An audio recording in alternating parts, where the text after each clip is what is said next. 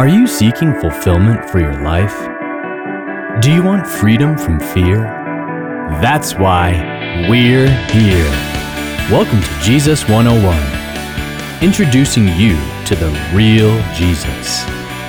And now, here's your host, Elizabeth Talbot with Chris James. Hello, I'm Elizabeth Talbot. And I'm Chris James. And we continue with our series on the names of God. And today we're talking about the God who provides. So, Chris, yes. Have you ever had a time when you had a great need and were waiting on the Lord to provide? You didn't know what was going to happen? Yeah, actually, when I was a young kid, I actually remember this. I was only Many years 4 ago? years ago. Well, I was only 4 years old. So it's Okay. amazing that you can actually remember this. But I mean, there's been multiple times throughout my life. But I mean, this has always stuck with me in that my dad was actually working just as like a part-time preacher at the time, like just for whatever people would kind of give him. Oh, wow. And I remember that there was quite often times where there was no food left in the cupboard and we didn't know what we were going to eat for the next meal, and somebody would knock on the door and bring over a bag of groceries. Wow. Or one time, which is really crazy, is that our car broke down and we had no idea how we were going to fix it. So my dad went to see how much money it was going to cost. And we didn't have the money for it. And he went home and there was a check in the mail from some place we'd never heard of With no return like name or anything, with the exact amount that we needed to repair the car. You know, I have heard things like this from missionary. Yeah. But this actually happened in the U.S. believe it or not, that's but, yeah. incredible. In the U.S. or Canada? In the U.S. No, when I was young, I was actually born in the U.S. I didn't move to Canada until I was 10. Okay. So yeah, I'm just, kind of a wannabe Canadian, I guess, and now back in the U.S. Yeah, okay. You know, many times in my life, also God provided when it was unexpected, the way He provided. Yes. And the name we're going to see today is a name that Abraham called God when God provided a substitute for his son. We're going to take Genesis 22 and we're going to look at several verses here until the end of the story that you probably already know how it ends, because it's a very known story. This Very is well where many of us trace our ancestry to. Yes. For example, Abraham is important to many monotheistic religions, Yes. to the Jews, to the To Christians, yes, and to Muslims, right? yes. So this is the story, and in the Hebrew is the Akedah, which means the binding of Isaac. Is a very, very, very big deal. Yes. Because Isaac was the promised son. I mean, you can read all of this in Genesis 15, how God promises a son and says to Abraham, go out and look at the stars. Yeah. And he didn't believe at first. well, at the beginning, he was like, well, how is this going to happen? Here's my servant, this and that. And God says, no, Exactly. you're going to have your own son. Yeah. It's going to be through Sarah. Sarah. And so Yeah. chapter 17, we have that. And then chapter 21, finally, we get the birth of this promised Yes. son. That's why this Genesis 22 catches Makes us by no sense. catches us by surprise, right? Yeah, exactly. But of It course, makes no sense if you look read- at it from that perspective. Yeah, except that you're given a clue on verse 1 that Abraham doesn't have, but the reader is given a Yes, clue. right, but Abraham didn't have that. Yeah, so read verse 1 of chapter 22 of Genesis. Sometime later, God tested Abraham. He said to Abraham, "Abraham, here I am," he replied. Then God said, "Take your son, your only son Isaac, whom you love, and go to the region of Moriah. Sacrifice him there as a burnt offering on one of the mountains I will tell you about." Yeah, so here we have a very surprising, just to call it the least. I Yeah, mean, you guys should to see say the the face.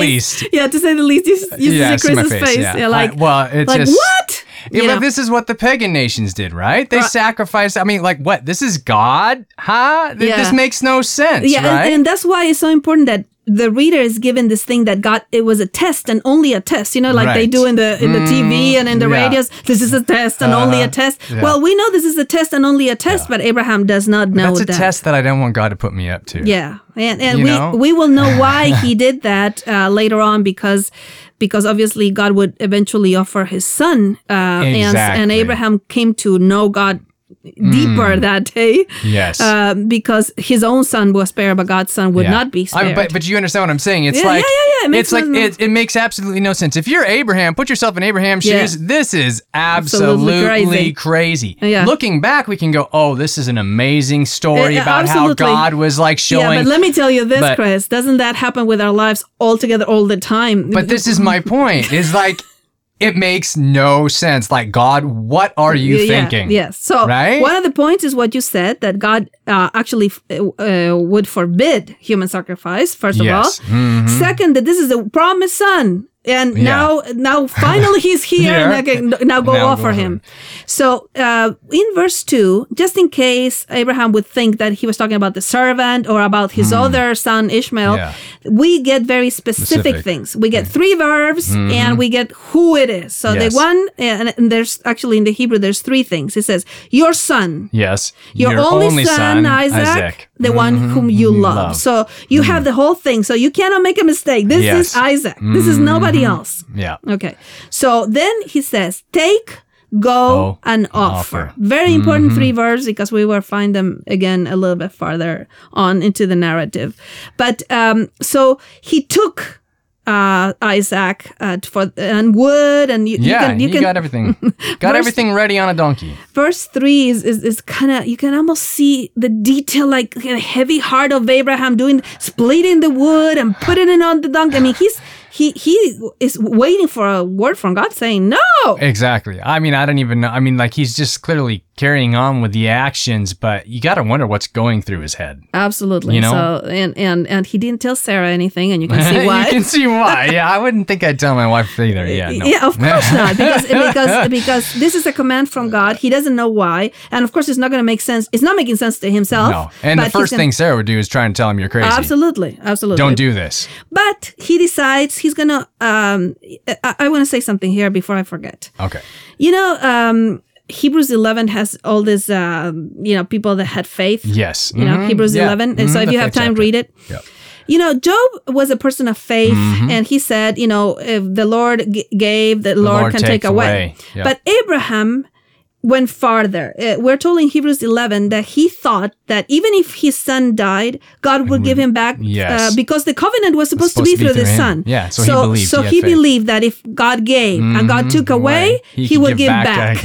So he believed one step farther. And actually, Hebrew 11 makes that point. That he would believe that, maybe he will resurrect him from the dead. Yeah. But because his promises are sure, and it was supposed to be through this son, the son of the covenant. And that's some serious faith. Yeah, that is. That's why he's called the father of faith. So anyways, we're told in verse 3 that after the 3rd day he was walking, they saw the place from a distance. And he said something very unusual on verse 5. Yeah, on verse 5, he said to his servants, "Stay here with the donkey while I and the boy go over there. We will worship, and then we will come back to you." Yeah, it's very interesting that he talks in plural. We will go, we will worship, and we will come back. Yeah, it's very interesting that he says, "We will come back." Yes, and some people are saying, why would he say we? Is he trying to, not say what is going on? Or has he made a decision that no matter what, God somehow will resurrect his son? We don't know what he was thinking. All we know is that he says, we will come back. Yeah. It's a very amazing a very thing. sure statement, and one that takes, clearly a lot of faith. And we're told in verse 6 that he took his son, and he took the fire, and he took the knife. Yeah. And at one point, and placed the the wood on him. Yes. Isaac is carrying the wood. And at one point, Isaac, who is a young man, some people think of him as a little boy, but if you make the math, he's actually a young man. Yes. He can escape if he wants to. Oh, absolutely. Yeah. So at one point, Isaac is starting to see. He spoke up and he said to his father, Abraham, "Father." "Yes, my son," Abraham replied. "The fire and the wood are here," Isaac said. "But where is the lamb for the burnt offering?" Where is the lamb? And so Abraham starts with the topic. God will provide for himself a lamb. Yes. This is a very important topic. The name that we're seeing that we will actually have on verse 14, Yahweh Yireh, which means the Lord will provide. Yes. It's a play on the word ra'ah in Hebrew, which means to see. So provide means he will see to it. He will provide for it. But even in English... And he will see in advance. Yes, right? And provide for it, right? Yes. But even the word provision in English is made of 2 words. Do you realize that? Pro and vision. Yeah, there are 2 Latin words that mean that they see beforehand. That's why the word vision is in it. Pro means ahead of time. Right. So you see ahead of time, and then that's where we get provision, right? So Abraham doesn't know how, but God will provide a lamb for himself. He obviously knows that it's Isaac to this point. Yeah. Isaac doesn't know that yet. Doesn't know that yet. And he could have taken, he could have gone away if he wanted to. Yeah. But when he realizes Abraham arranges the wood, he arranges the altar, and he puts Isaac on, it says, verse 9 is, he laid him on top of the wood. Yes. And he's about to kill him without understanding why. He took why. the knife into his hand to slay his own son. Yes. But the angel of the Lord called out to him from heaven, Abraham, Abraham. Here I am, he replied. Do not lay a hand on the boy. Yeah.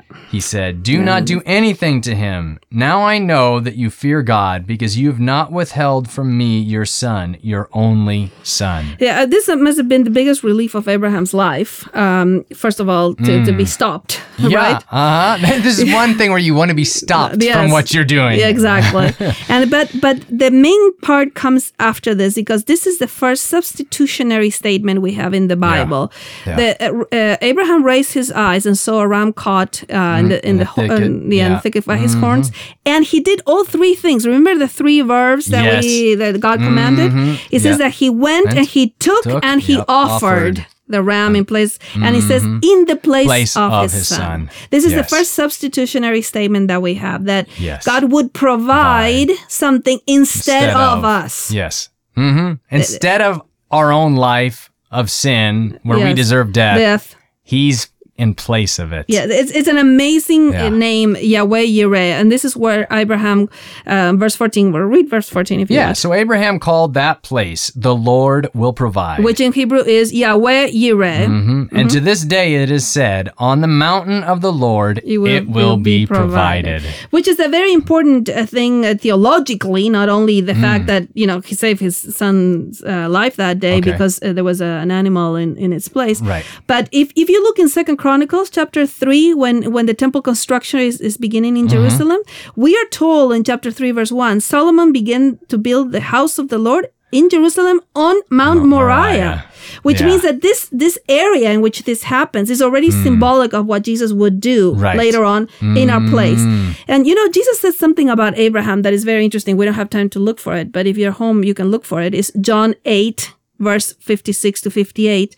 Jesus said that Abraham came to know his day. He came to understand who Jesus was. And I believe he came to understand that day. That's amazing. How many thousands of years before Jesus came, he knew. Exactly. And Jesus said, Abraham knew my day and he rejoiced. Yes. Of course, that day he must have been jumping up and down and woohooing that his son is still with him. Exactly. Yes. At the same time, God showed him that God's son would not be spared. Yes. That there would be a life given instead of us. Yes. So this is the amazing theological connection from the beginning until the death of Christ. Yeah. But Yahweh Yireh is the name of God that also gives you the assurance that you're praying to a God who beforehand knows your needs. Not just your needs to be saved, but that if you're, facing something today, he knows ahead of time. He already knew that, you weren't going to have enough money for the rent this month ahead of time, right? He knew you would be having problems with your husband. He knew your child might have been in drugs. So he has provided a way out for everything, even peace in your heart so that you can be sustained today. Yeah. And it might not be the way out that we expect and think, because clearly this was not the way out that Abraham had expected, right? Right. But God... Yes, God has provision. So don't forget, he has provided for your salvation, and he will provide for whatever you need. Thank you for joining us today on Jesus 101. For more insights and resources, connect with us at Jesus101.tv. That's Jesus101.tv. Like us on Facebook at facebook.com/Jesus101 Institute and follow us on Twitter at Jesus101 Media. Until next time, live free. Woohoo!